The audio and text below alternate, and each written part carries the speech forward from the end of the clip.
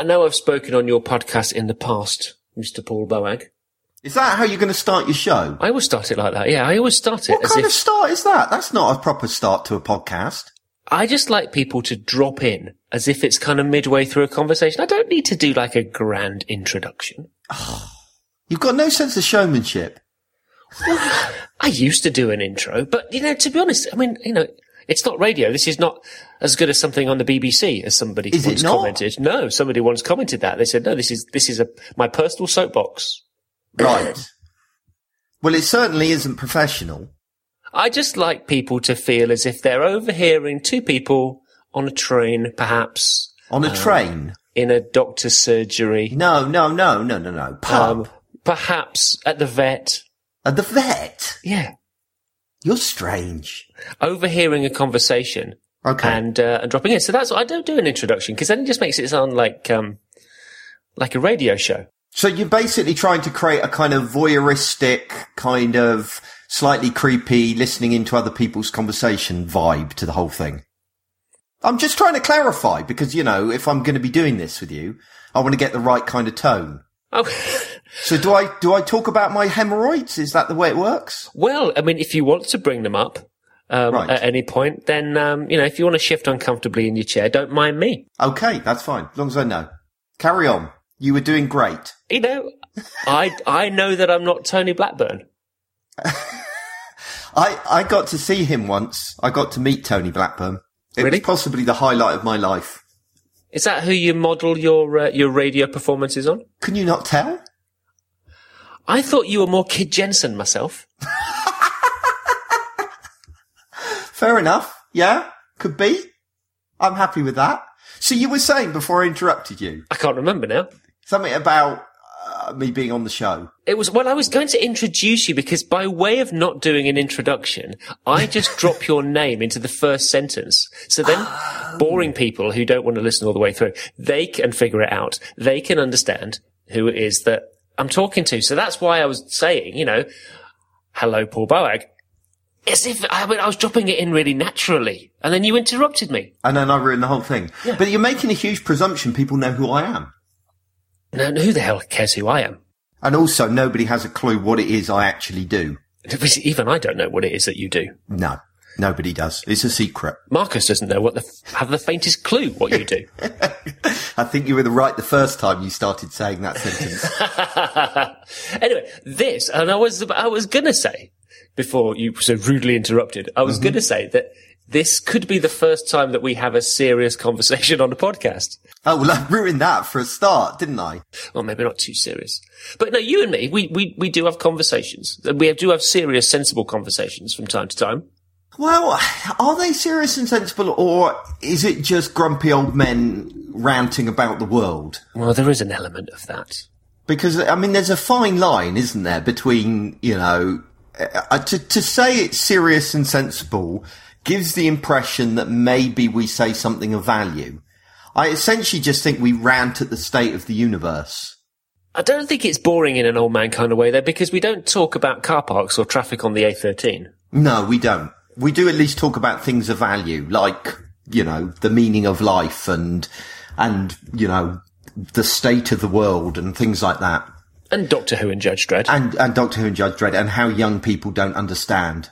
Why do policemen wear glasses? Because I think that's a disadvantage in a criminal encounter. Well, my problem with policemen these days is that they're all 5 years old. I feel like I'm being told off by my son.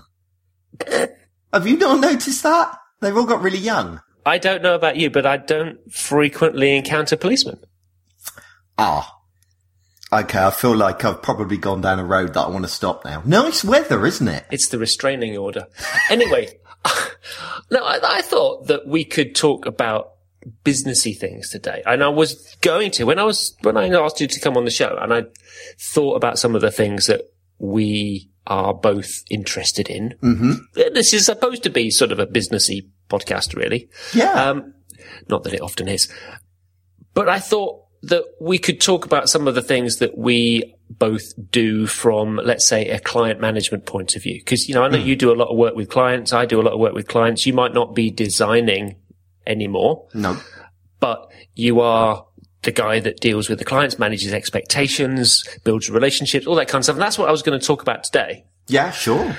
But, I'm actually feeling in a bit more of a reflective mood today. Oh, okay.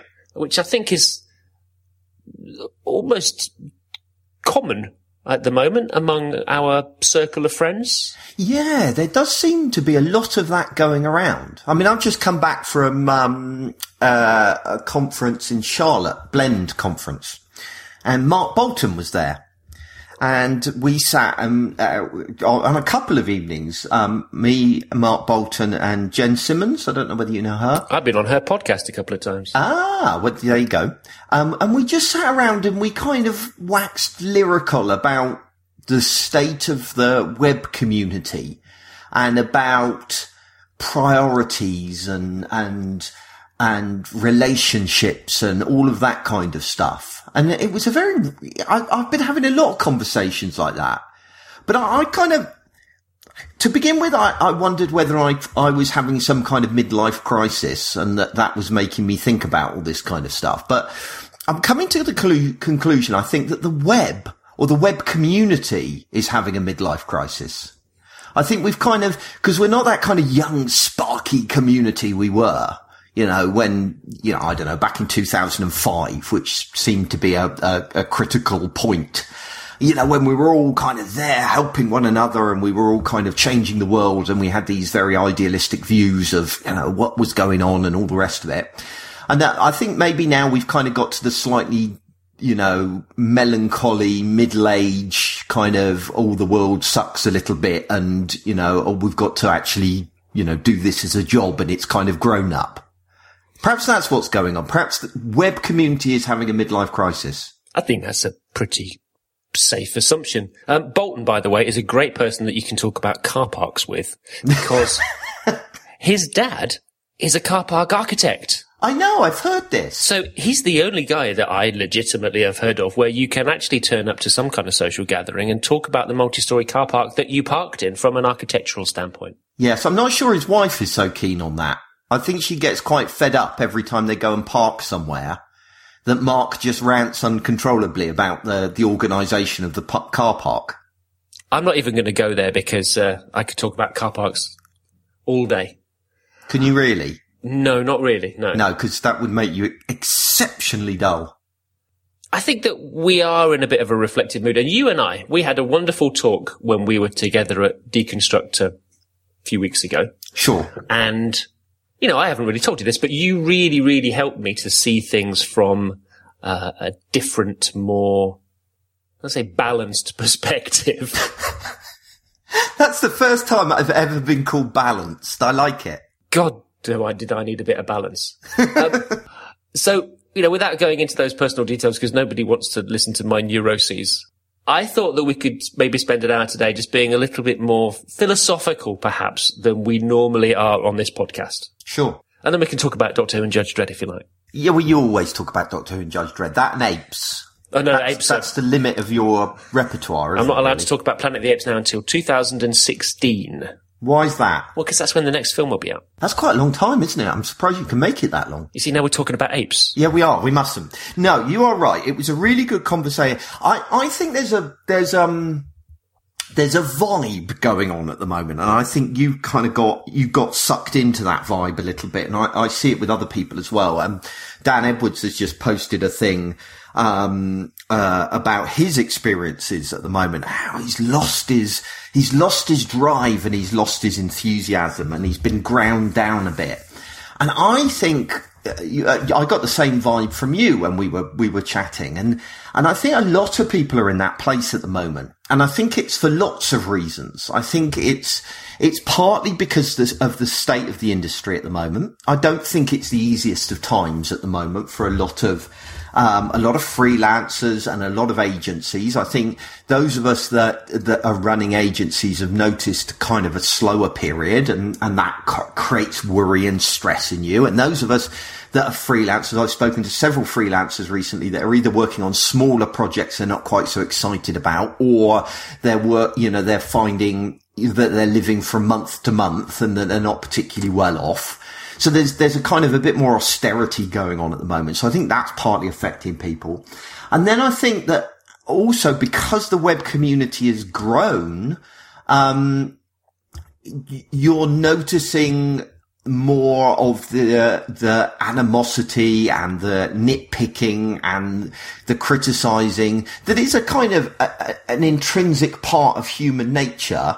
But when the community is small and tight, which it used to be, those things kind of got suppressed easier. While now I think they're more out in the open. And so I think people are just a little bit flat and a little bit down, really. I think that's a fair way of putting it, isn't it? No, I couldn't agree with you more for a strange coincidence. Does occasionally happen. Well, once in a while. Yeah, I mean, Dan's post, and we'll put a link to it in the show notes, actually really did resonate with me because, as you know, that's how I've been feeling over the last sort of, few months. And it's more, I think, about kind of finding your place in a way. It's about things changing and not necessarily knowing where you fit inside a place where it was familiar before. Yeah. We had an industry that was familiar, and I hate to use the word community. I never use the word community. Because that implies that people look after each other. And I think that sometimes it's shown that we don't. So I think of it as an industry. And, it was familiar and I kind of understood my place in it for a while. And now I'm not so sure. And I think that has an effect on your psychology. So Dan's post was definitely something that resonated with me. And yeah, from a business point of view, it's been tough actually, considering the fact that the British economy is supposed to be, on the up and coming out of recession or whatever. I have to say we've had not such a good year. And it's not that we've not been busy. I think we've been busier, but we've been busier on smaller, lower value, shorter projects, that increased stress levels are not quite so creatively satisfying, that you always feel like you're rushing to catch up. You're like a hamster on a wheel, etc. And I think all of that plays into the psychology of it. Yeah, in terms of the state of the industry, I think we're seeing a bit of a shift going on. For a start, we're seeing a lot more people coming into the industry, which I think is part of the reason why a lot of people are not quite sure of their place in the industry anymore. Because, where once there was a relatively small number of us that were, I don't know, you were the CSS mastery guy and that was Andy Bird, I know, I did that on purpose. Oh, God. People do that, though. Jeremy Keith, what a Smashing conference a couple of years ago. Yeah. All of the speakers were being interviewed by Mel at Smashing. Yeah. And I think I was last to be spoken to. And Jeremy had obviously got there first and primed Mel. And the first question that she asked me was, so you wrote this book, CSS Mastery. Tell me about that. And I literally, I nearly spat out the beer that I'd just swallowed. But you know what I'm getting at. We all had our place. I was the podcast guy, and now everybody does podcasts, and there's bloody hundreds of them. And so we've kind of lost our place a little bit there, and we've lost that kind of unique, when there's so many people in the industry, we're not unique anymore. The truth is that there are 20 other people that could do our job, or more than that in a lot of senses. I think there's also an element that a lot of us have been doing the same thing for a bloody long time. I think one of the ways that I cope with the situation in the industry is that I never stay still. I started off as a UX designer, then became a UX designer and front-end coder, then got heavily into usability and usability testing and accessibility. And so I go on, and now I'm doing, business consultancy, basically. So that's kind of how I cope with it, is that I'm always changing what I do. But I think the other aspect here is an industry shift, as I said, that there's less work around in the industry. And I think part of the reason for that is that more people have come into it. But I think the other part of it is, I think as the web becomes more business critical to people, they're bringing it in-house. That's the truth of it. that, more and more of the larger clients that you would like to work with are bringing this kind of stuff in-house. And I think we're seeing a shift in the industry because of it, that people like yourself that were used to working with larger clients, are finding themselves having to work with smaller clients that haven't brought it in-house yet. And of course the bottom end of the market squeezing up as well, because there's automated tools that are coming in, things like Squarespace and stuff like that for the very bottom end of the market. So there's been this squeeze in the middle. So the way that we've kind of coped with that as Headscape is that we increasingly do consultancy now. We provide that experience and expertise that clients don't have in-house. And some of our projects just don't involve any design or development at all. And we don't even do usability. We're just kind of structuring and organizing their governance and how their team works and all that kind of stuff. Yeah, it's really interesting because we are repositioning ourselves a little bit as a company because we want to be focusing on the creative. And I've now, after 16 years of saying I'm a web designer, I now see the web as just a channel. It's the main channel that we work on for our clients.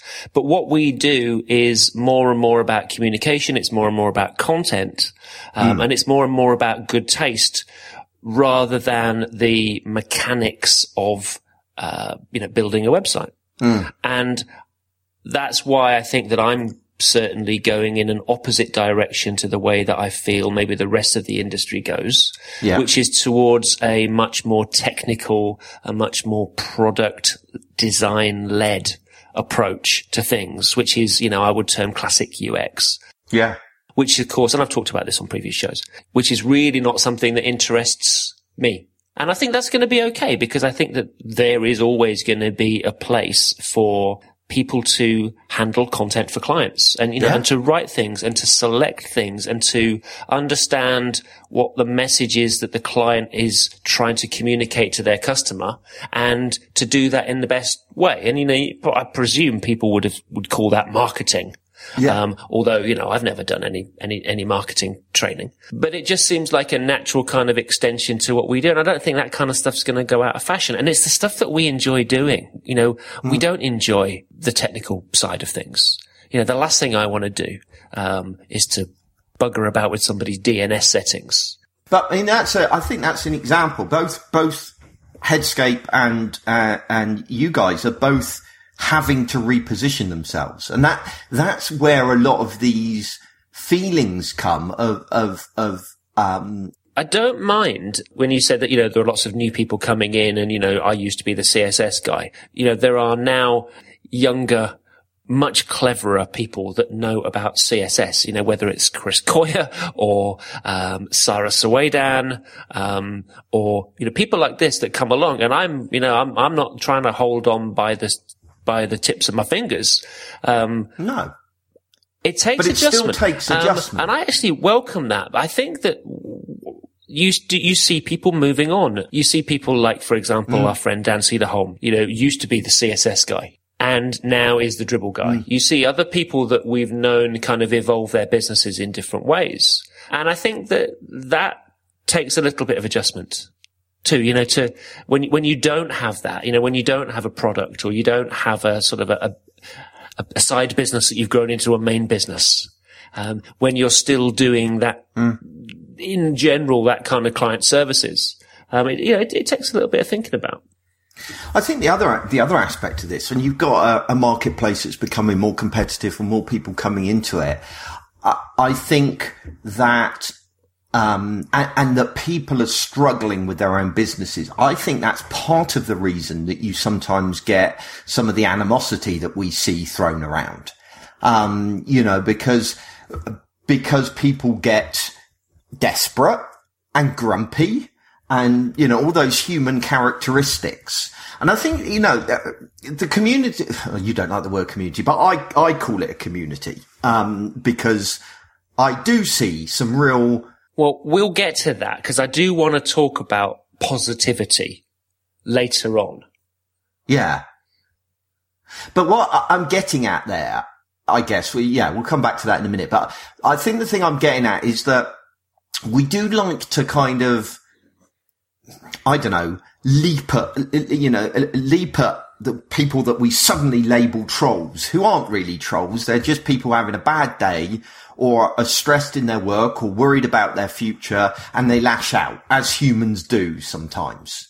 So a great example of that is, now I've got to be really careful the way I word this, because otherwise I will get lashed at over this. But some of the, and I say some of the comments that people, go on about, female speakers, for example, at conferences, they're only on the stage because they're a woman, etc. Now, I'm not for a minute saying that, that sexism is something acceptable or is something, okay or anything like that, because I don't want to get myself into trouble and I don't believe it anyway.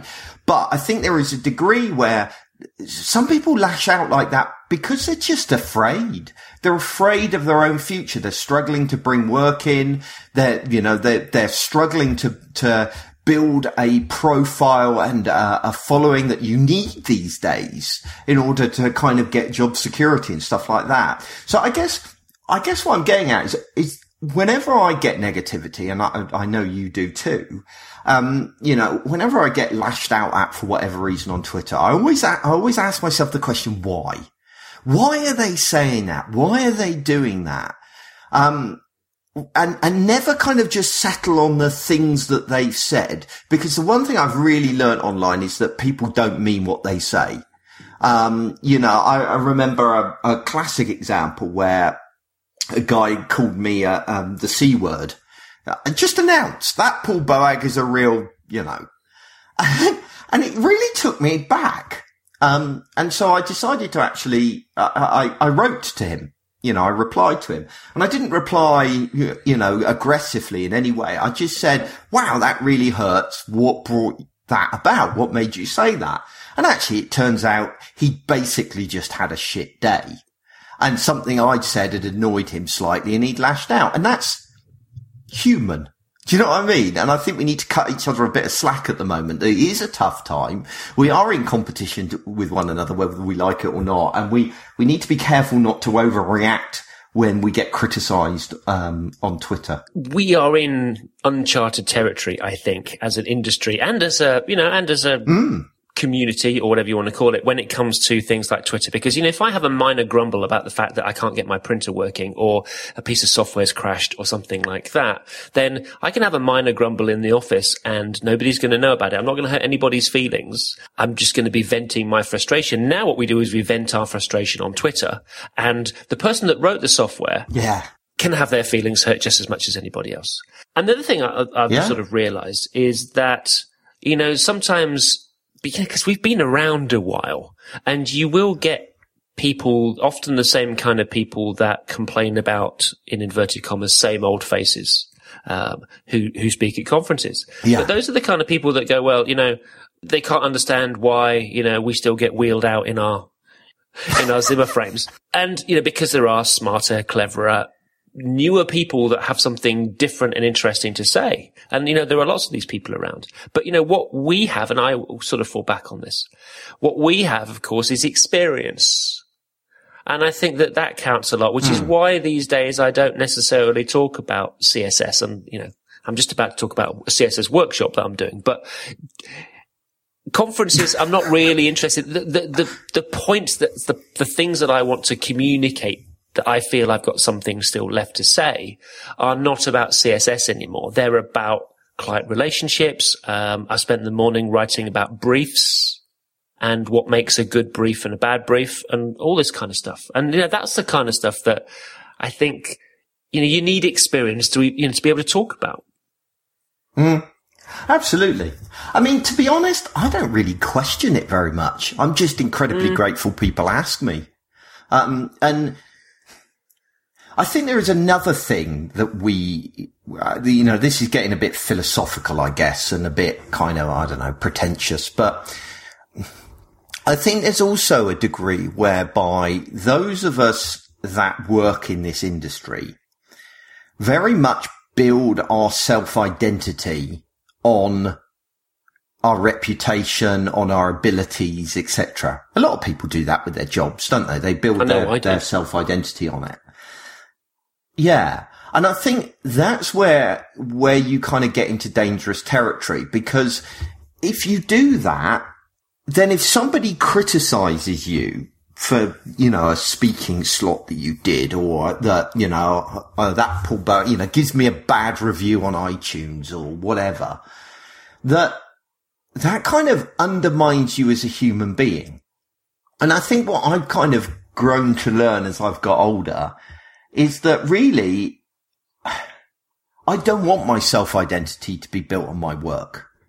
And for me, that's why I work very hard to have, if I'm honest, web design, and this is going to be shocking, people don't say this in the web community, right? But my work on the web is just that. It's work, right? If I'm on it, I love my job, don't get me wrong, but it's not my passion. It's not my life. It's not what I get up I don't leap up in the morning and think, today I want to create something amazing online, right? And you hear that all the time in the web community or web industry or whatever you want to call it. I'm not sure that's particularly healthy. No, I don't think it is. I remember when I was a guest on Sarah and Josh's Happy Monday podcast, and they always have their famous question. I don't know whether they still do it, but their question was, what's inspiring you at the moment? And I think I said something along the lines of, well, nothing, actually. I've not been anywhere. I've not done anything. I've not seen anything that I can use as fuel for creative work. And we're getting a little bit off topic, but some people think of and talk about inspiration as if it's like caffeine. And so, I can't have, I can't even think before I've had my, my second cup of coffee of the day, as if, inspiration is that kind of fuel.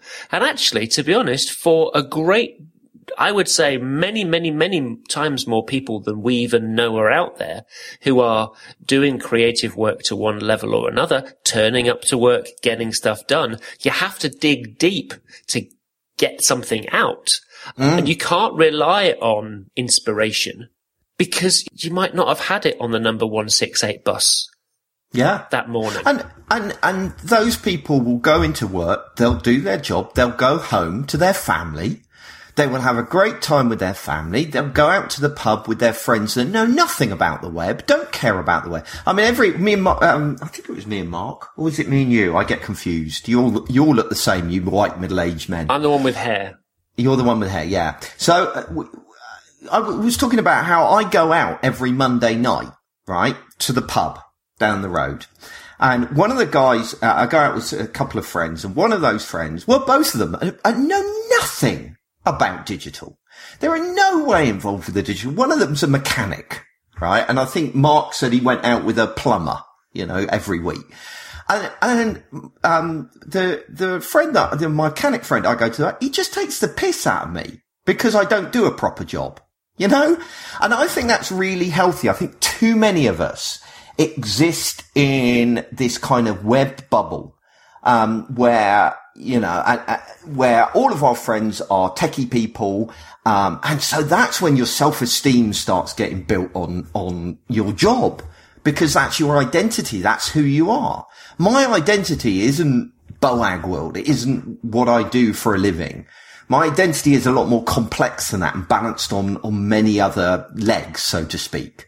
And I worry sometimes, when I look at like the Silicon Valley or the Brighton community or these different groups where they're very insular. And I don't think that's healthy. And I think when times are tough or when things change in the industry, that can threaten your self-esteem. And that is where I think you start to get trolly in your behavior and you start to get unacceptable in your behavior. I remember when I used to do sales a long, long, long time ago, I would take it personally when we didn't get a job or I didn't sell the gear. When they bought a competitor's product, I would take it personally. I would think, what, did they not like me? Yeah. The buying decision was probably made up of many, many factors, and one of which would have been the fact that, I didn't wear a suit, and, that was fine. But I used to take that incredibly personally, and I would see that as a reflection on me.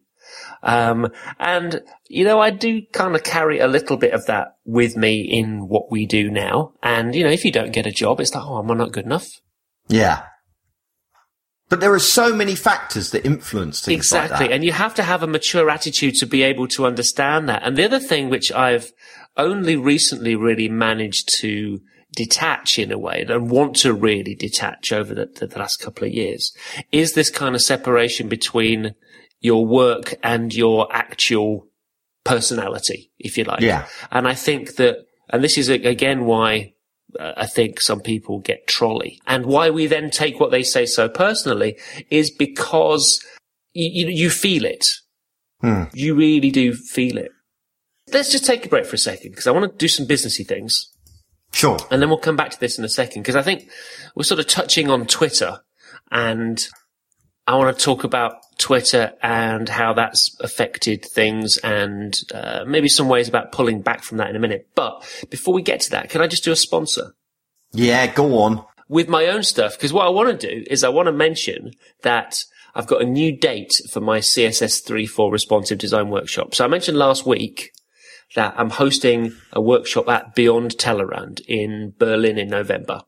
Cool. And I was found out today, there are only 7 tickets left available for that. So if you're going to go to Beyond Tellerrand, you should go to unfinished.bz/workshop, and you'll get a 20% discount if you use the offer code unfinished. It will save you €60. But as well as Berlin, I'm now hosting that same workshop just the week before. That's the 29th of October. That's a Wednesday at the Web Is conference in Cardiff. Wow. And there you'll learn how to create layouts using Flexbox, implement magazine-style layouts with CSS shapes, and how to improve typography with multi-column layout. Plus, there's a whole lot more, and we're going to have a lot of fun. There's an offer code as well, unfinished, that will save you 20% off the £240 plus VAT price. And even that's the cheapest workshop that I've ever done. So it's really good. I was going to say, £240, and is that like a whole day workshop? It's a full day. Flipping out. No, it's good. Because, I mean, I'm just going to interrupt you, I don't care. But if you've never run a workshop, as some of the listeners probably haven't, it is the most knackering experience. It's really hard work, isn't it, running a full day workshop like that? No, it is incredibly hard. £240, I think, okay, I'm bound to say that, but I think that's a bargain, personally. Well, when we've done workshops in the past and we've been responsible for hiring a third-party venue, like the studio in Birmingham and I think some of the places in London that we've hired for, you pay a delegate day rate. You pay a certain amount per delegate, per person that comes. And that includes the catering and all the refreshments and the venue hire and the AV and all that kind of stuff. And that usually works out to be between £70 and £100 per person. That's our cost when we do workshops on our own. So that's why the workshop is usually around about 350 quid for a day. And that's all inclusive. But with this particular one, this is happening at Craig Lockwood's Founders Hub in Cardiff. And we don't have the outgoings because he already has the building. He already has the AV. There won't be lunch provided. People will be going out and getting their own lunch at Costa downstairs or finding a sandwich. So we're able to do it for a lot less and still make a reasonable margin. Cool. That sounds good. Anyway, shut up. Go to the web.is to get your ticket. So, are you actively using Flexbox in your projects? I have been doing very recently, yes. Cool. Because I'm teaching my son to code at the moment. And it came to doing layout stuff, and I thought there's no point me teaching him anything but Flexbox. Which was a problem because I haven't coded for ages, so I didn't know how to do it. And I've been doing it, kind of working at it with him at the same time. And I could really do with a workshop. That sounds like a brilliant idea. Well, come along. Because I would love to. I can't, unfortunately. Well, talking about sons and doing coding, Alex is just finishing off his own website, his Beardy Scientist website, because he's off. We're taking him down to start his PhD at the weekend. And he wanted to finish this website off. And what's he going to build it on? He built it on Perch. Oh, right, cool. Which coincidentally is our one of your actual sponsors. next sponsor. Oh, that's an okay sponsor. That's perfectly acceptable. Please carry on. So what I should say, proper sponsorship now, is that Perch, this is my serious gravelly voice, Perch is a content management system that's been designed to help both design agencies and individual designers and developers and geologists deliver great sites that their clients will really love. And I know this because our clients have told us time and time again that they really like using Perch. So with this in mind, Perch focuses on a few key things. So I imagine that, like us, once you've designed a site, you don't want to spend a long time integrating a CMS into it. For example, we've just been working on a small little filler site over the last week or so. We already made the HTML and the CSS templates for all the pages. We just wanted to hook those up with the CMS. But, I know that's easy because it's quick to get Perch up and running. You can even just make static parts of a page editable if that's what you want to do. And I also know in this economic climate that, it's really hard to charge a client for training, even if it's just an hour or two showing them how a CMS works so that they can update their site. But, as well as the money, there's also the time that training takes. And, I'd rather spend that doing design. So Perch has a really, really great editing interface that's based around pages. So what the client sees matches what they see on their site. So the content's easy to find and it's easy to edit, and they don't need a lot of training. And it probably also means that they're more likely to keep their site up to date too, because they won't have to, look at a manual every time they want to update something. And unlike other CMS systems, especially those that are based on static files, Perch is designed around performance, and we all want our sites to be fast to load and maybe able to handle peaks in traffic. So Perch has been designed to be fast from the ground up to make sure that it always performs well. And Drew and Rachel, they make Perch, and they're constantly working to improve it. So recently I discovered that there's a new assets panel when I was working on this little website design, and it's simple and it's fantastic. Drag and drop file uploads just make it so easy for clients to work with their images. And it's just a really great example of how Perch is developing all the time. And they provide such good support as well. That's the other thing. And it's so cheap for the support that they provide. I know, it's like 60 quid per license. So I love Perch. I know lots of other people that love Perch. So to find out more, go to unfinished.bz/grabaperch, and then they'll know that we've sent you. Awesome. Cool. Right. Back to Twitter. Yes. Erin Kisane, who is not somebody that I know personally, but I know of in our industry. She wrote an article this week called Ditching Twitter. And I really love this article because it's thoughtful and it was, almost melancholy in a way. Yeah, it was. But unlike some other Dear Twitter exits, it didn't feel or sound bitter. It wasn't histrionic. It wasn't designed to be attention seeking, where, you want people to say on Twitter usually, oh, no, it's okay. We love you. That's a shame. We'll miss you. All that kind of stuff. It wasn't about anything like that. It was just a cool, calm, reflective, look at not just a service, but how Erin had used it and how it had changed over the course of the years and how her usage had changed and how she was going to be using it in the future. And it was a lovely, lovely article. Because, perhaps I misunderstood because I only looked at it relatively briefly.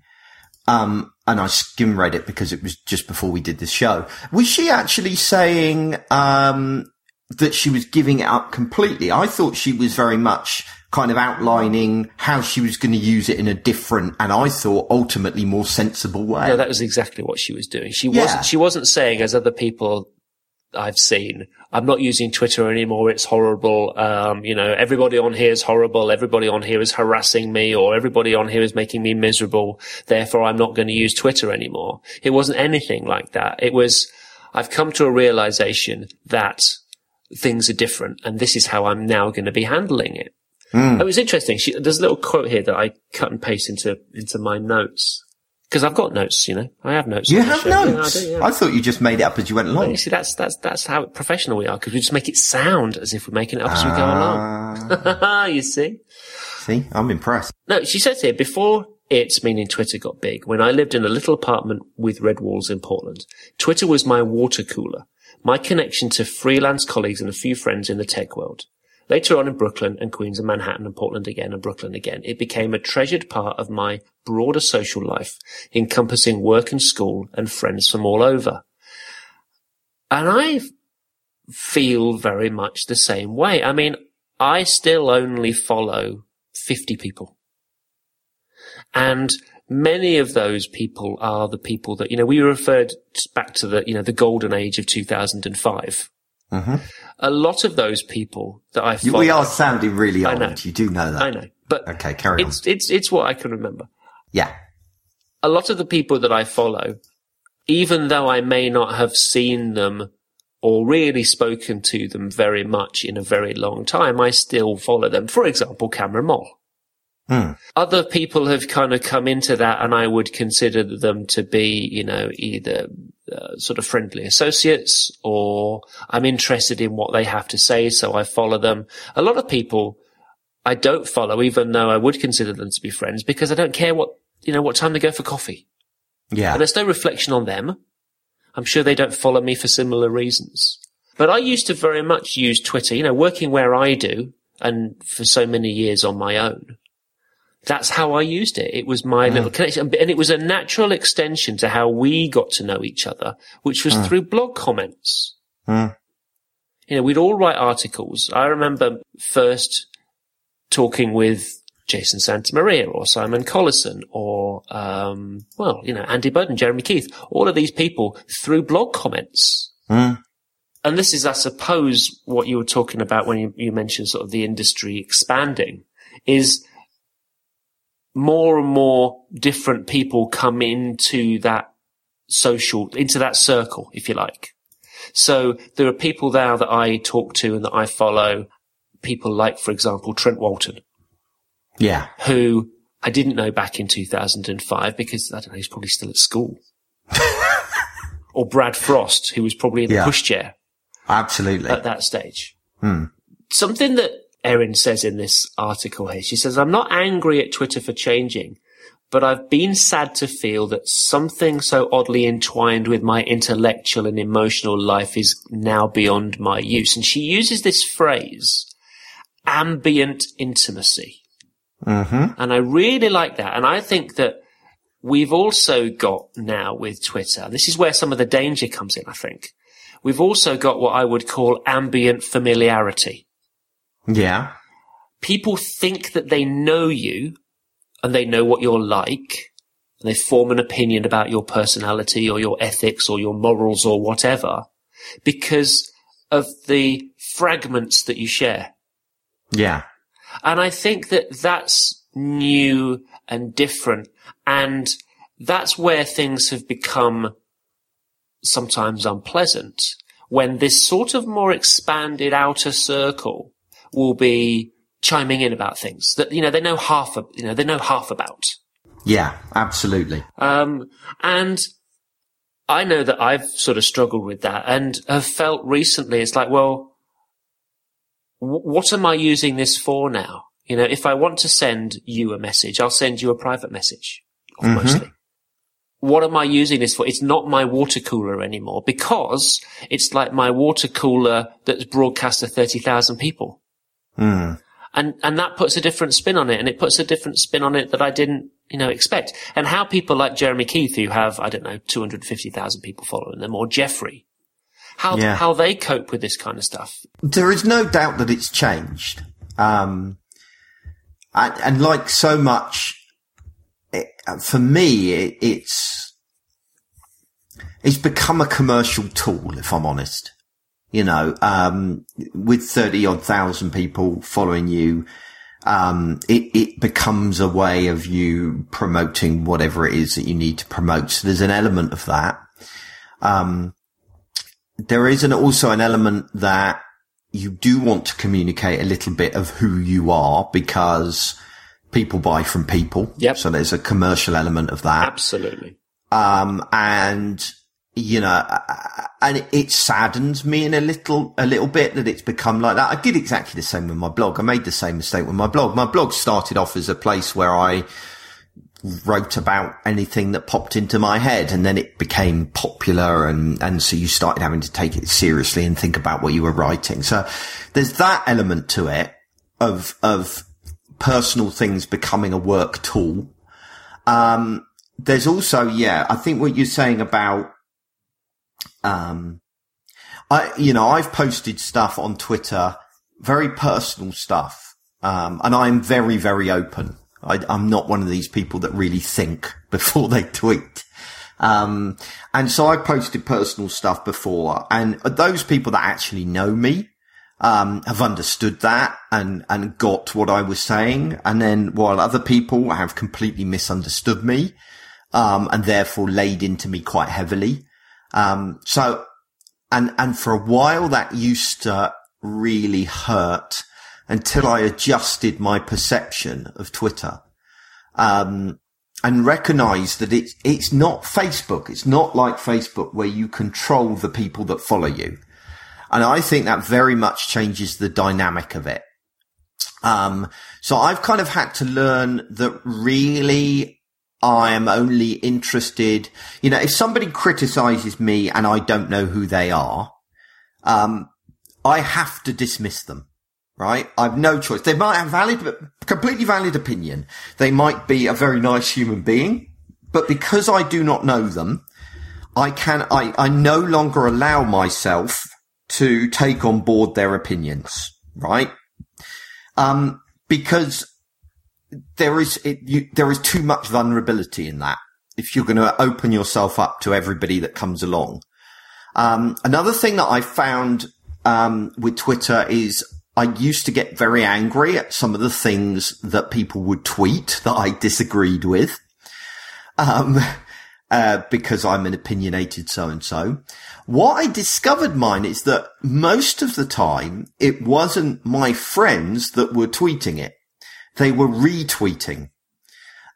So one of the things that I've done now is I've shut down retweets. So I don't see, if it's not something that one of my friends has actually written themselves, because I think a lot of people retweet without really thinking about it. So I kind of filter using that. I also filter using, muting hashtags and things like that as well, because there are certain topics that I don't want to know about, that I choose to protect myself from.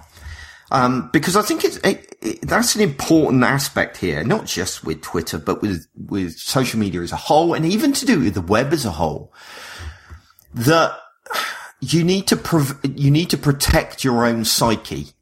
And I know that there is, some situations where, you can leave yourself vulnerable. So certain types of commenting on Twitter, I've decided to mute in order to protect my own psyche. I never read YouTube comments to protect my own psyche. I never look at my iTunes reviews anymore because I'm protecting my own psyche. In actual fact, I probably take it, a lot of people are appalled at me over this, but I take it quite to the extreme that I don't read the news or watch the news, because I find a lot of, the news is always by its nature is negatively biased. And I don't want to fill myself with that the whole time, because I'm an optimist. I'm somebody that believes the best in the world. I believe the best of people. And I think you stop believing that if you constantly feed yourself and focus on the negativity that's around. Well, we really, really need to pick up on this in a minute, because this is really, really what I wanted to talk about today in terms of like what I would consider to be the state of our industry. But I just want to go back to Erin's article for a second, which is related to what you said. I mean, she says here, because she's basically outlined a strategy for dealing with and protecting her own psyche in the way that you described. And some of that is through cutting out the number of ways that she accesses Twitter.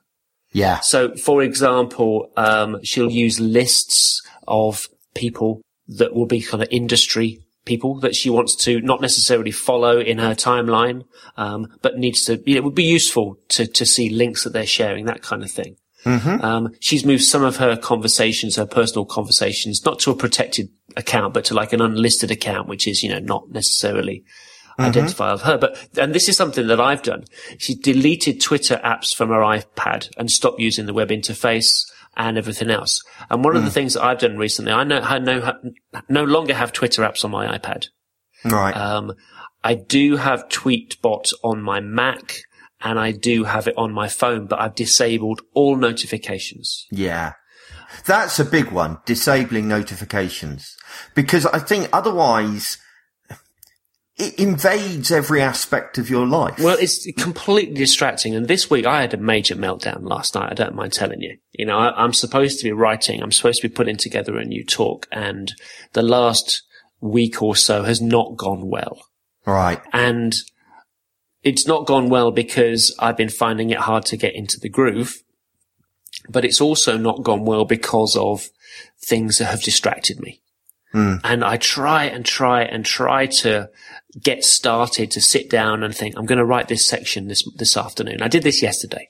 I'm going to write this section this afternoon.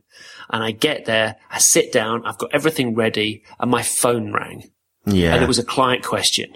And, the guy didn't know not to call. I should have put him on Do Not Disturb. But it completely broke my concentration. And I did nothing for the rest of the afternoon.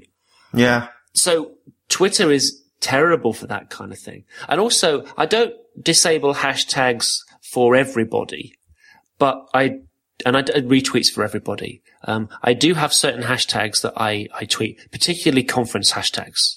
Yeah. I love an event apart, but every single time there's a new event apart, I mute the hashtag because otherwise it's soundbite city. Yeah. And I do disable retweets from some individuals because they may be passionate about a particular topic, but when that's what you see all the time and it's negativity, yeah, it can be very, I'll just use the word demoralizing. And somebody's going to be saying to me, listen, you think it's demoralizing for you reading tweets? Just think how demoralizing it is to suffer abuse or harassment or whatever it is that somebody's tweeting about. Well, I have to protect myself in the same way to a certain extent. And I'm really sorry about that. And this is what Erin was really talking about, this kind of strategy for using Twitter. And I really resonate. It's like the web as a whole. We've had to learn new techniques for dealing with the information overload that the web as a whole provides us. And now we carry that around in our pockets too. And, if you're not really strict about what you're looking at, what you expose yourself to, you overwhelm yourself, you distract yourself, and you demoralize yourself. And that is just damaging. It's damaging to you as a human being and your roundness as a human being. Here's what Erin says. She says, I want to reduce the volume of awareness-raising angry tweets that I see about issues that already saturate my awareness. Yeah. Things like vulgarity and bias in the software industry, the existence of truly horrible politicians, and the latest squalid online mob attack. Yeah. Amen to that. Absolutely. Absolutely. And that's not, and I think there will be some people listening to this that will think, oh, you're just, hiding away from the world and you're ignoring issues. Yes, to some extent, they're correct, but there is so much. The world is what you make it, right? And there is so much good in the world and there is so much bad in the world, right? And so you've got to decide the type of world you want to live in to some extent, the kind of world that you can cope with. You shouldn't ignore the pain and misery in the world. Absolutely not. But neither can you focus exclusively on that. Neither can you allow that to be all you see. No, which is what you want to get on to, isn't it? This is very, very, very important. But before we get to that, because talking about good people, we've got another sponsor. Cool. And I do like talking about them because they are good people and they make a really nice product, and it's called Anti-Type. Oh, I haven't heard of this one. New design tool that's been, as they say, created for UX designers by UX designers. And that sounds cool. So put simply, Antitype's a UI design tool that helps you express your visual design, interactive and user experience design ideas to developers and to customers and to users all in one file. And I think there's been a need for a long time for a real web design in inverted commas tool, something that's been made specifically for designing for the web. And I think Antitype's that type of tool. How do you spell that? I'm Googling it. Antetype.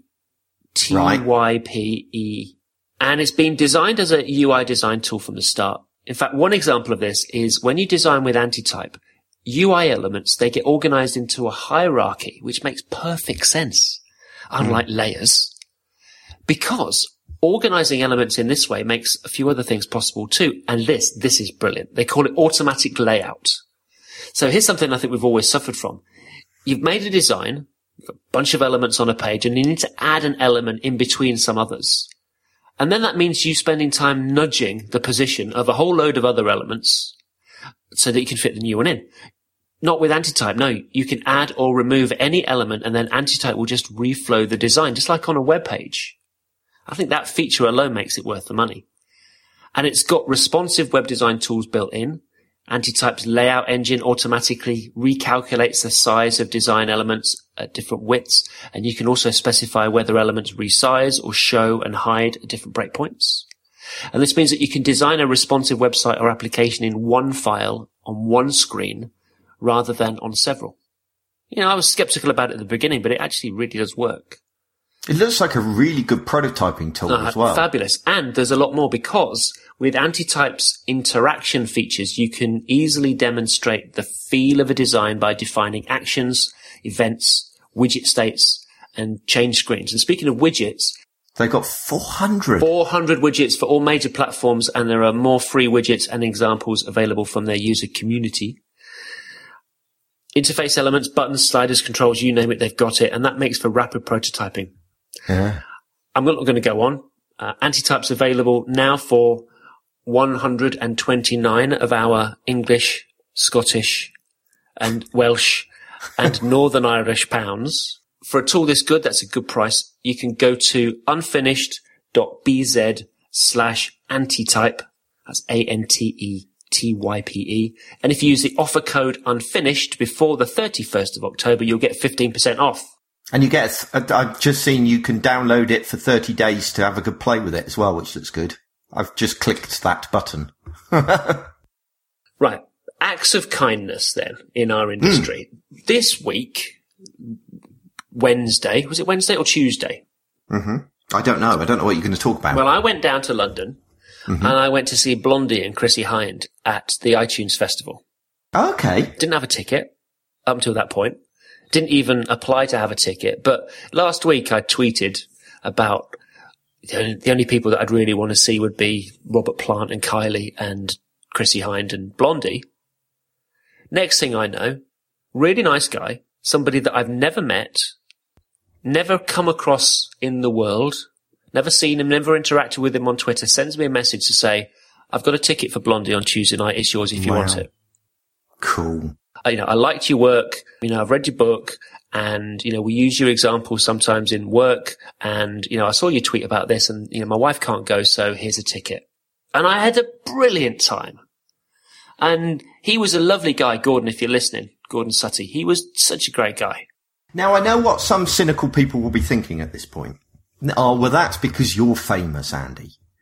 But actually, I've seen this time and time again, just between random people. Do you know, I remember very, very early on, we were doing the 100th Boag World and we did a live event.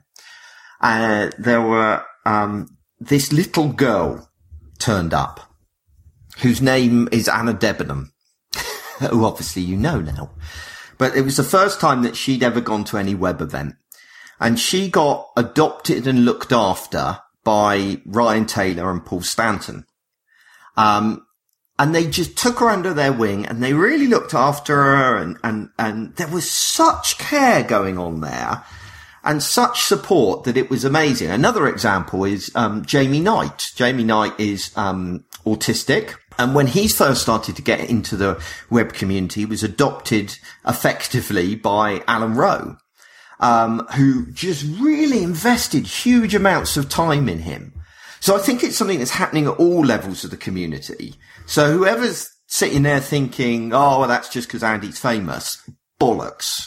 Well, the reason I bring this up is that as well as doing this workshop at the Web Is, Craig has asked me to speak as well. Mm-hmm. And I don't have a ready-made talk, but I do have something that I really want to say about what the web is now and how I feel about it, particularly lately, because we hear so many people complaining about the bad things that they see or experience to the exclusion of everything else. So what I'm going to do, I'm going to call this talk The Web is Soylent Green. Yeah. Remember that film, the Charlton Heston film? Brilliant, because, you know, as we know, Soylent Green is actually people, so there's a bit of a lame connection there. Yeah. But what I want to talk about is these acts of kindness that I see and I hear about more or less every day. Right? Yeah. And I don't follow too many people, but I do see people in the web design industry just being kind to each other all the time. I mean, they share experiences, they share work. I wouldn't be doing what I'm doing now had it not been for people sharing code and mistakes of code and, you know, all the stuff. You know, we've built an industry on the back of effectively View Source. And people discovering how to make CSS work and sharing it and everything else. Helping each other, giving time and knowledge. I don't have as much time as I used to have really for, you know, people sending me CSS questions. And I don't get CSS questions much anymore anyway. But a lot of people do, you know, a lot of people contribute to open source projects or GitHub projects. And those things, you know, those things benefit everybody.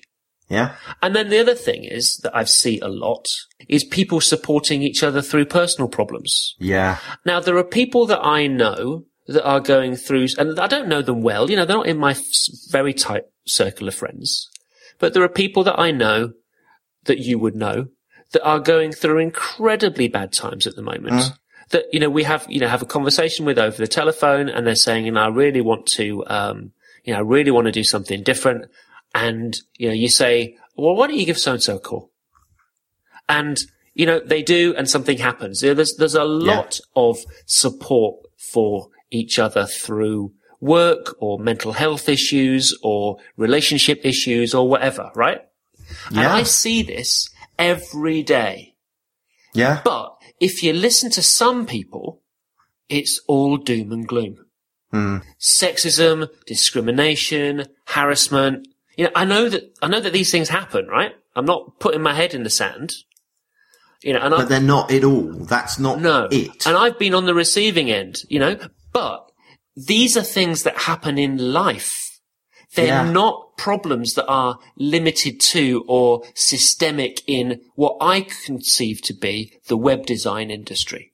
Yeah, no, I would totally agree with that. And I'm not saying that the problems aren't there, but I think that there's a very, very big difference between, say, the tech industry that you read about from Silicon Valley and what goes on over there, and what we know to be what I think of as our small corner of the web, if you like, our expanded circle of friends.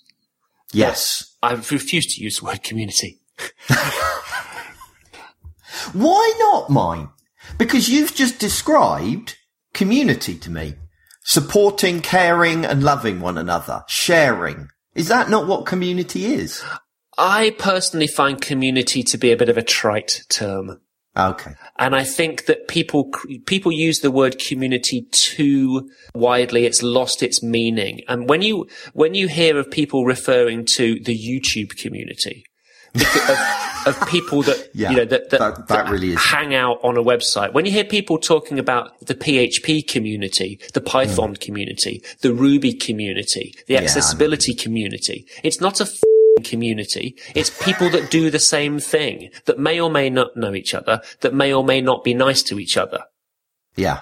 Yeah, no, I accept that. That's true. But what we do, you know, the people that, and I suppose it's expanded out as everybody is. I think that everybody's experience is like raindrops in a puddle, really. The people that I know, you know, my people, it radiates out from me in that little splash. So what you're saying is you are the centre of the web community. No, I'm the centre of my web community, and you are the centre of yours. And I'm just teasing. And we all have whatever it is, however many rings around us, and sometimes they overlap.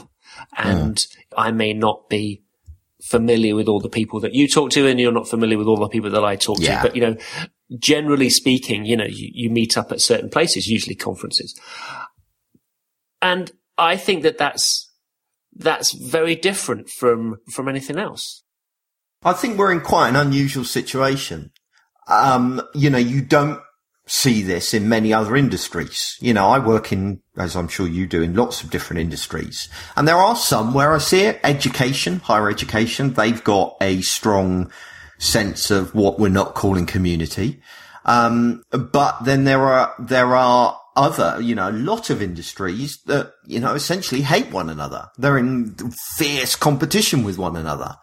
So I think we do have something quite unique that has been built by the core of by the very nature of the web, the open source nature of the web. And a lot of people moan. There are different ways when you see something being eroded. There are different ways of responding, because it is without a doubt things have changed. One is to focus on the negative, to say, there's sexism, there's, trolling, there's aggression with one another, etc. And to point out the problems, to highlight the problems, to focus on those problems in the hope of addressing them. And I can respect that point of view. But personally, I feel that sometimes the more you focus on a problem, the more bigger that problem becomes, the more of a reality that comes. And personally, the approach that I prefer to take is live life like the world was the way I want it to be. So as a result, I interact and see and focus on elements of the web community that excite me and encourage me. Things like raising money when somebody is ill, things like supporting somebody that's going through a bereavement, things like getting together and raising money for a charity, things like, writing a blog post where you highlight the people you most admire or respect, things like giving away, tickets when you've got them or whatever it be. There's a great principle which I am a great believer in, and I think it's an American principle, so I am deeply ashamed I believe in it, obviously. Which is, you mentioned it, random acts of kindness. And that actually integrating that kind of belief into your life and trying to live that way. So a great example of that is I have a task, because I'm a huge OmniFocus freak, that pops up every Monday morning. It's called Send a Gratitude Email. And every Monday morning I will send an email to somebody thanking them for something. I try and make a point of, encouraging people to, if I have read something on a blog post that's helped me, I write that. I don't write, just on blog posts where, it hasn't worked or I disagree with it or whatever else. Being an active encourager, I think is absolutely essential to make the world the way you want it to be.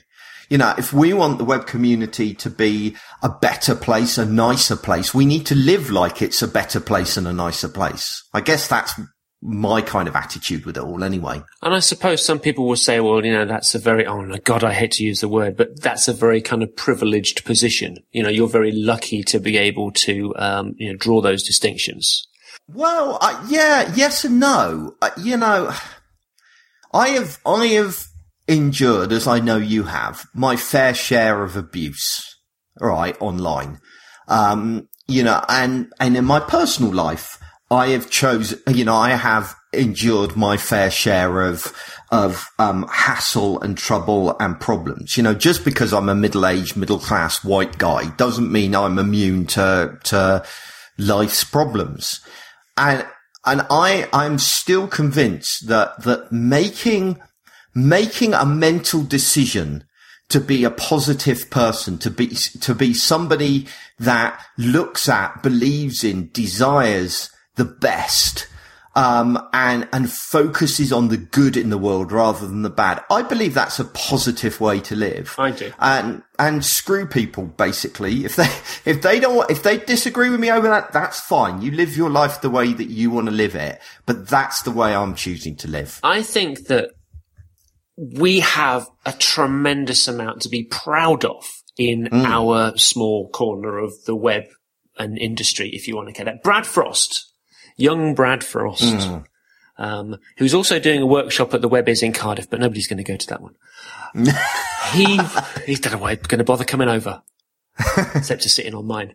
He wrote a really lovely piece on the pastry box back in March, which he called The Values of the Web.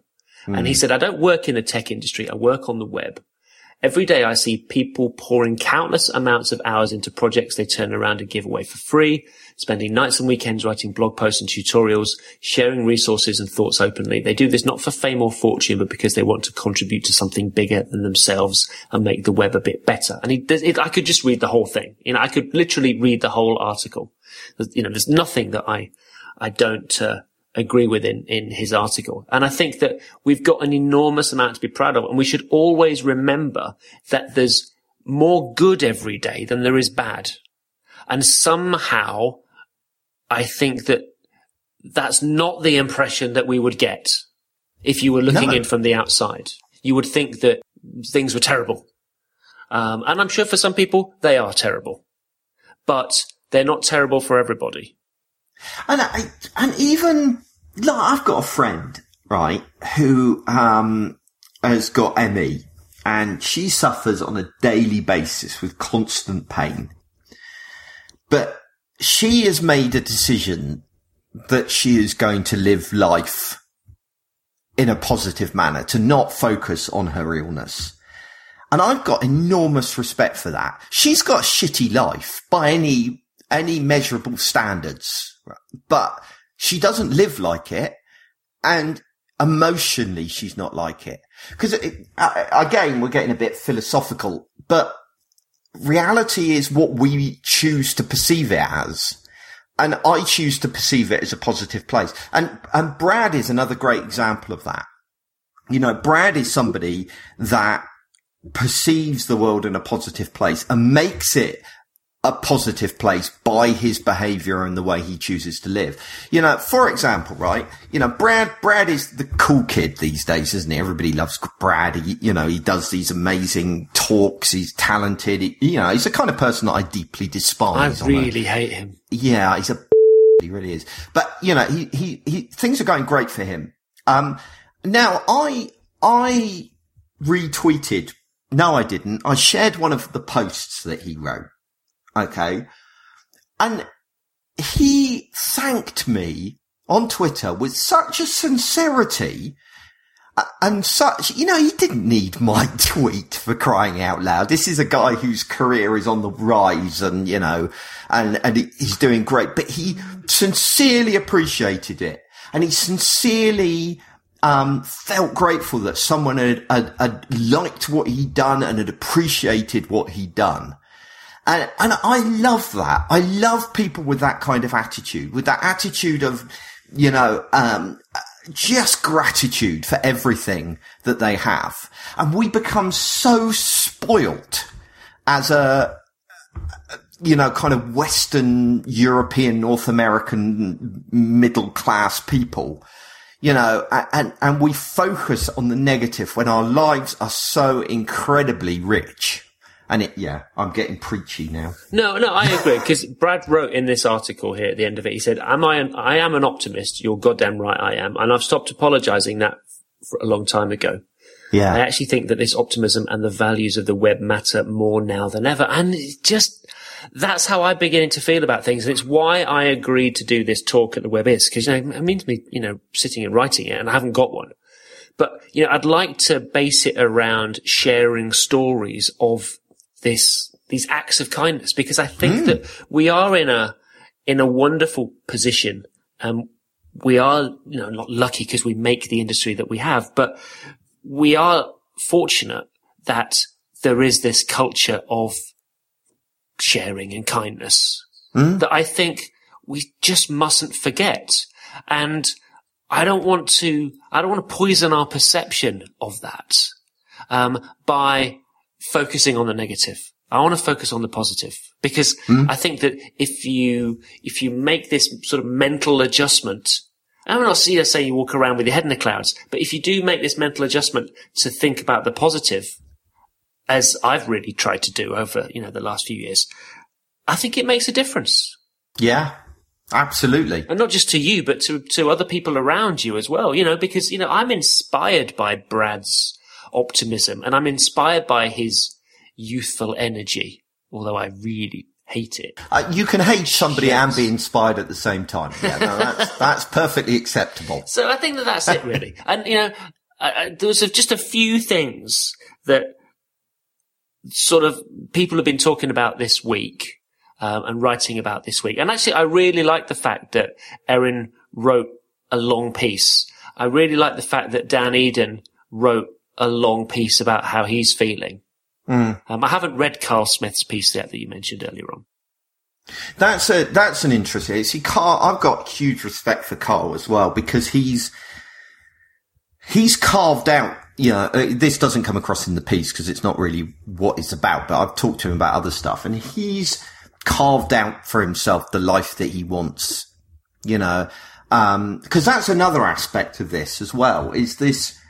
It's so easy to sit and moan about the way the world is, but be crippled by fear to try and change it, and I've gone through that, I've gone through periods with Headscape where, I've suffered from serious depression because I felt overwhelmed by it. I felt that I was the bottleneck to everything. I was the problem, that things wouldn't function, if I wasn't pulling my weight and doing certain things and all the rest of it. It was damaging home life and it was damaging this and that.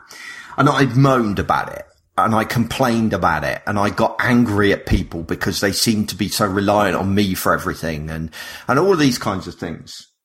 And eventually I reached a point where I couldn't cope anymore. And Carl says a similar thing in his post. And I made a decision. I've got to change this. I can't carry on like this. And I took the risk. I took the risk of going, screw it. If the company falls apart, it falls apart. And I just started living the way I wanted the world to be. And it worked. And perhaps I got lucky and I was surrounded by good people, but it wasn't until I let go. It wasn't until I decided to live as I wanted to live rather than living the way I thought people wanted me to live, that I discovered actually other people would step up. Actually, other people would help me, that they were there for me if I was honest for them.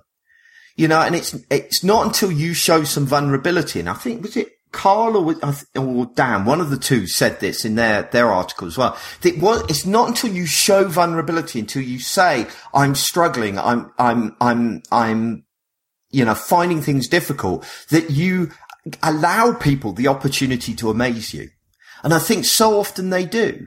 I look at people that have just come out on Twitter and said, I'm really screwed up. I'm really struggling, and people step in and are there, but you've got to let them do it. You've got to, rather than moaning about them, you've got to be open enough to give them the opportunity to get in and help. Yeah, it's difficult though. Opening up is never the easiest thing. I'm terrible at it, as you well know. I mean, I do bottle things up, as I've done over the last couple of weeks, actually, becoming more and more kind of frustrated that I'm actually not getting my work done. Until someone like you comes out and says, I've just spent a fortnight and I've done nothing. Well, you need somebody to come out and say that, I completely lost it this couple of weeks. I've done nothing. As soon as somebody like, you come out and say, look, I've had a shit 2 weeks. It's been terrible. I've achieved nothing. Everyone else, until you say it, everyone else is sitting and thinking it's only me, right? And I've discovered that, you saying that you've achieved nothing over the 2 makes me feel so good. Because I'm not alone. I'm not the only person that's up and down emotionally, that sometimes I can't cope with work, that sometimes I have days on end of not really achieving anything. And then maybe the next week I have a manic time where it all just splurges out of me. I think too often we think other people operate like machines, right? Churning stuff out, doing stuff consistently, we need to start being honest with one another. You know, one of the most delightful posts I have read was from Greg Hoy, who is the MD at a Happy Cog, who posted earlier this year, "We're having a shit time financially. It's going all a bit wrong." No, I remember that post. And I was so pleased to read that because I was terrified it was just headscape. And that we'd lost something and something had gone wrong. And him posting that gave me the confidence to talk to other people like yourself, people like Craig and people like Mark Bolton and all of that. And I found out everyone's in the same position. So suddenly I've gone from a position of feeling like my life is screwed up, my business capability is shit, that I'm a failure as somebody running a business, to discovering, oh, actually, I'm in the same boat as everybody else. That's why I'm a great fan of kind of openness and honesty and transparency with one another. Dan James is another great one from Silver Orange. You know, he stood on stage. He told everybody how much he earns. Good for him. Good for him. Because then that gave me a yardstick suddenly to go, oh, actually, you know, maybe we're underpaying ourselves a bit. Perhaps I need to be a bit braver. Or, perhaps I'm taking too much out of the business and I need to leave some in. So the more open and honest we are, not just about our code, but about every aspect of our professional and personal life, the better it is. We're too bloody British. We're too stiff upper lip. I think that you're right to a certain extent. But yes, despite everything, I am reticent now about sharing personal stuff. I mean, I've written about depression before. I've spoken about, my troubles before on this podcast, and, I've written some stuff about it too. And there are things that people know about me. They'll know about my dad's suicide. They'll know about things like that. As I've sort of got a little bit older, I worry about that. And I do respect people that actually do maintain, more of a barrier, if you like, between their kind of personal life and their work persona. I think that's absolutely fine if you've got the support mechanism elsewhere. Yeah, and I do think that there are a lot of people though that don't, and it is reassuring. I was reassured by by the post that Greg wrote, because I was thinking, Christ, is it just, is it us? Where have all the big jobs gone? And it isn't. There's other companies that we know that people run that are feeling exactly the same pinch. And when it comes to kind of emotional issues, particularly kind of mental health related issues, I do think that it helps. And I've never really thought of myself as being somebody that people look up to. And, and I'm sure they don't. But I do know that whenever I've talked about things in the past, people have gone, actually, I'm glad that you talked about that, because. I don't even think it needs to be that they look up to you, although obviously people do. But I think it's just because I'm not alone. Because I do think, I think there is an element of the nature of look at what our job is. Just think about it for a little while. Our job is basically sitting alone in a room, building shit on a computer. Half of us are on the Asperger's spectrum. The other half are creatives that are up and down emotionally. We're not the most rounded, sensible, normal human beings on the planet. I'm sorry, we're not. That is true. And so we need, and so I think mental health is going to be a continual issue within our community. No, not our community, our industry, sorry. I do think that is something that we are going to need to be aware of. We've seen people commit suicide. We've seen people try and commit suicide. We've seen people burn out and leave the community entirely. We've seen all kinds of different scenarios where people have suffered severely. And I think there is a need for us to be more honest with one another about our emotional states. I'm not saying some people take it to the extreme. Some go down that kind of needy route. Yeah, needy and oversharing. I would classify it as. And there is a line, and I'm not denying that. But I talk about the fact that I suffer from depression, but I've never talked about it. You know, I don't expect anybody to do anything about it, and I never present it in a way that anybody needs to do anything about it because, you know, I've got my family that help me with that. I've got medication that helps me that, etc., etc. So I cope. I have coping mechanisms. I've learnt coping mechanisms. But I think there's still a value in me saying I have suffered from and do suffer from depression because, again, it emphasizes to other people that you're not alone. It's not always easy to listen to.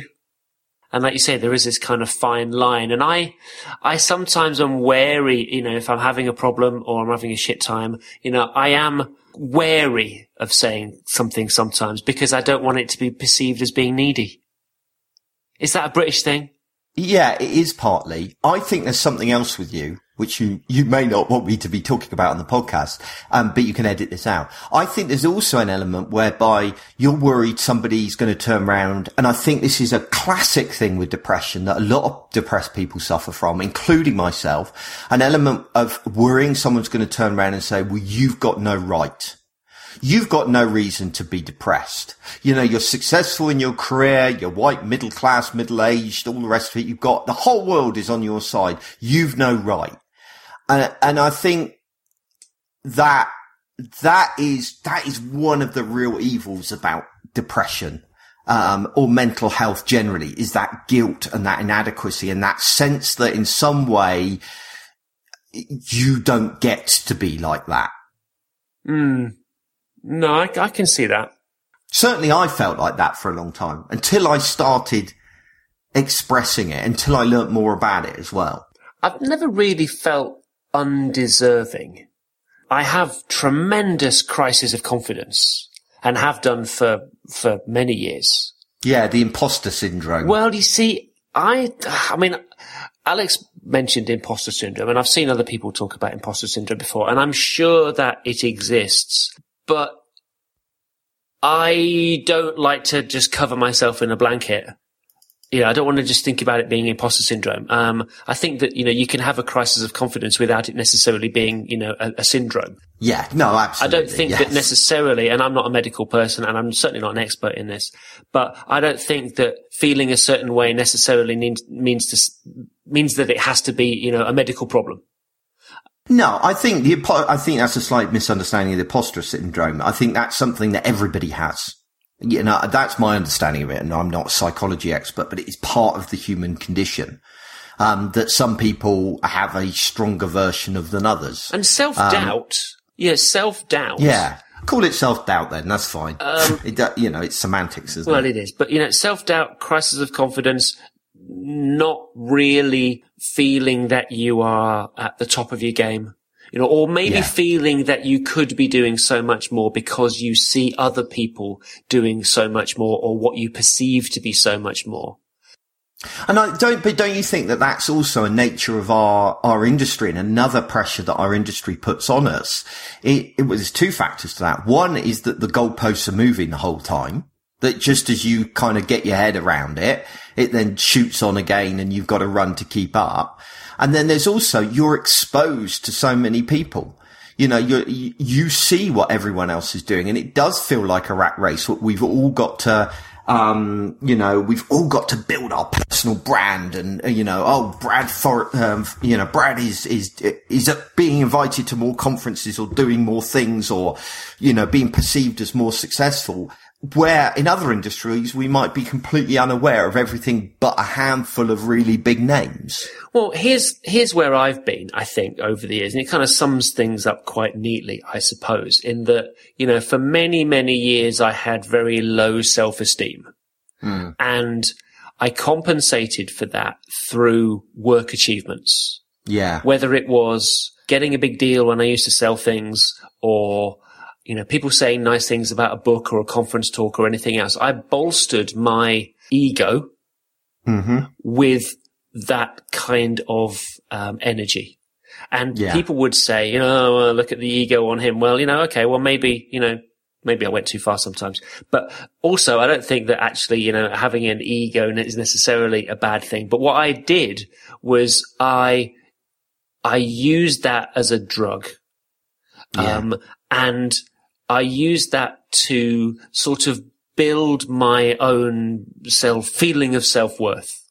And I think one of the challenges that I've had over the last few years is because the industry has changed and my work has changed and my interests have changed and I'm doing less and I'm not invited to as many things. I'm not complaining here, but that does have an impact. And when what happens is, and what has happened to me is I have to reevaluate and, look myself in the mirror and go, well, who are you? Because you're not the person that, that people know.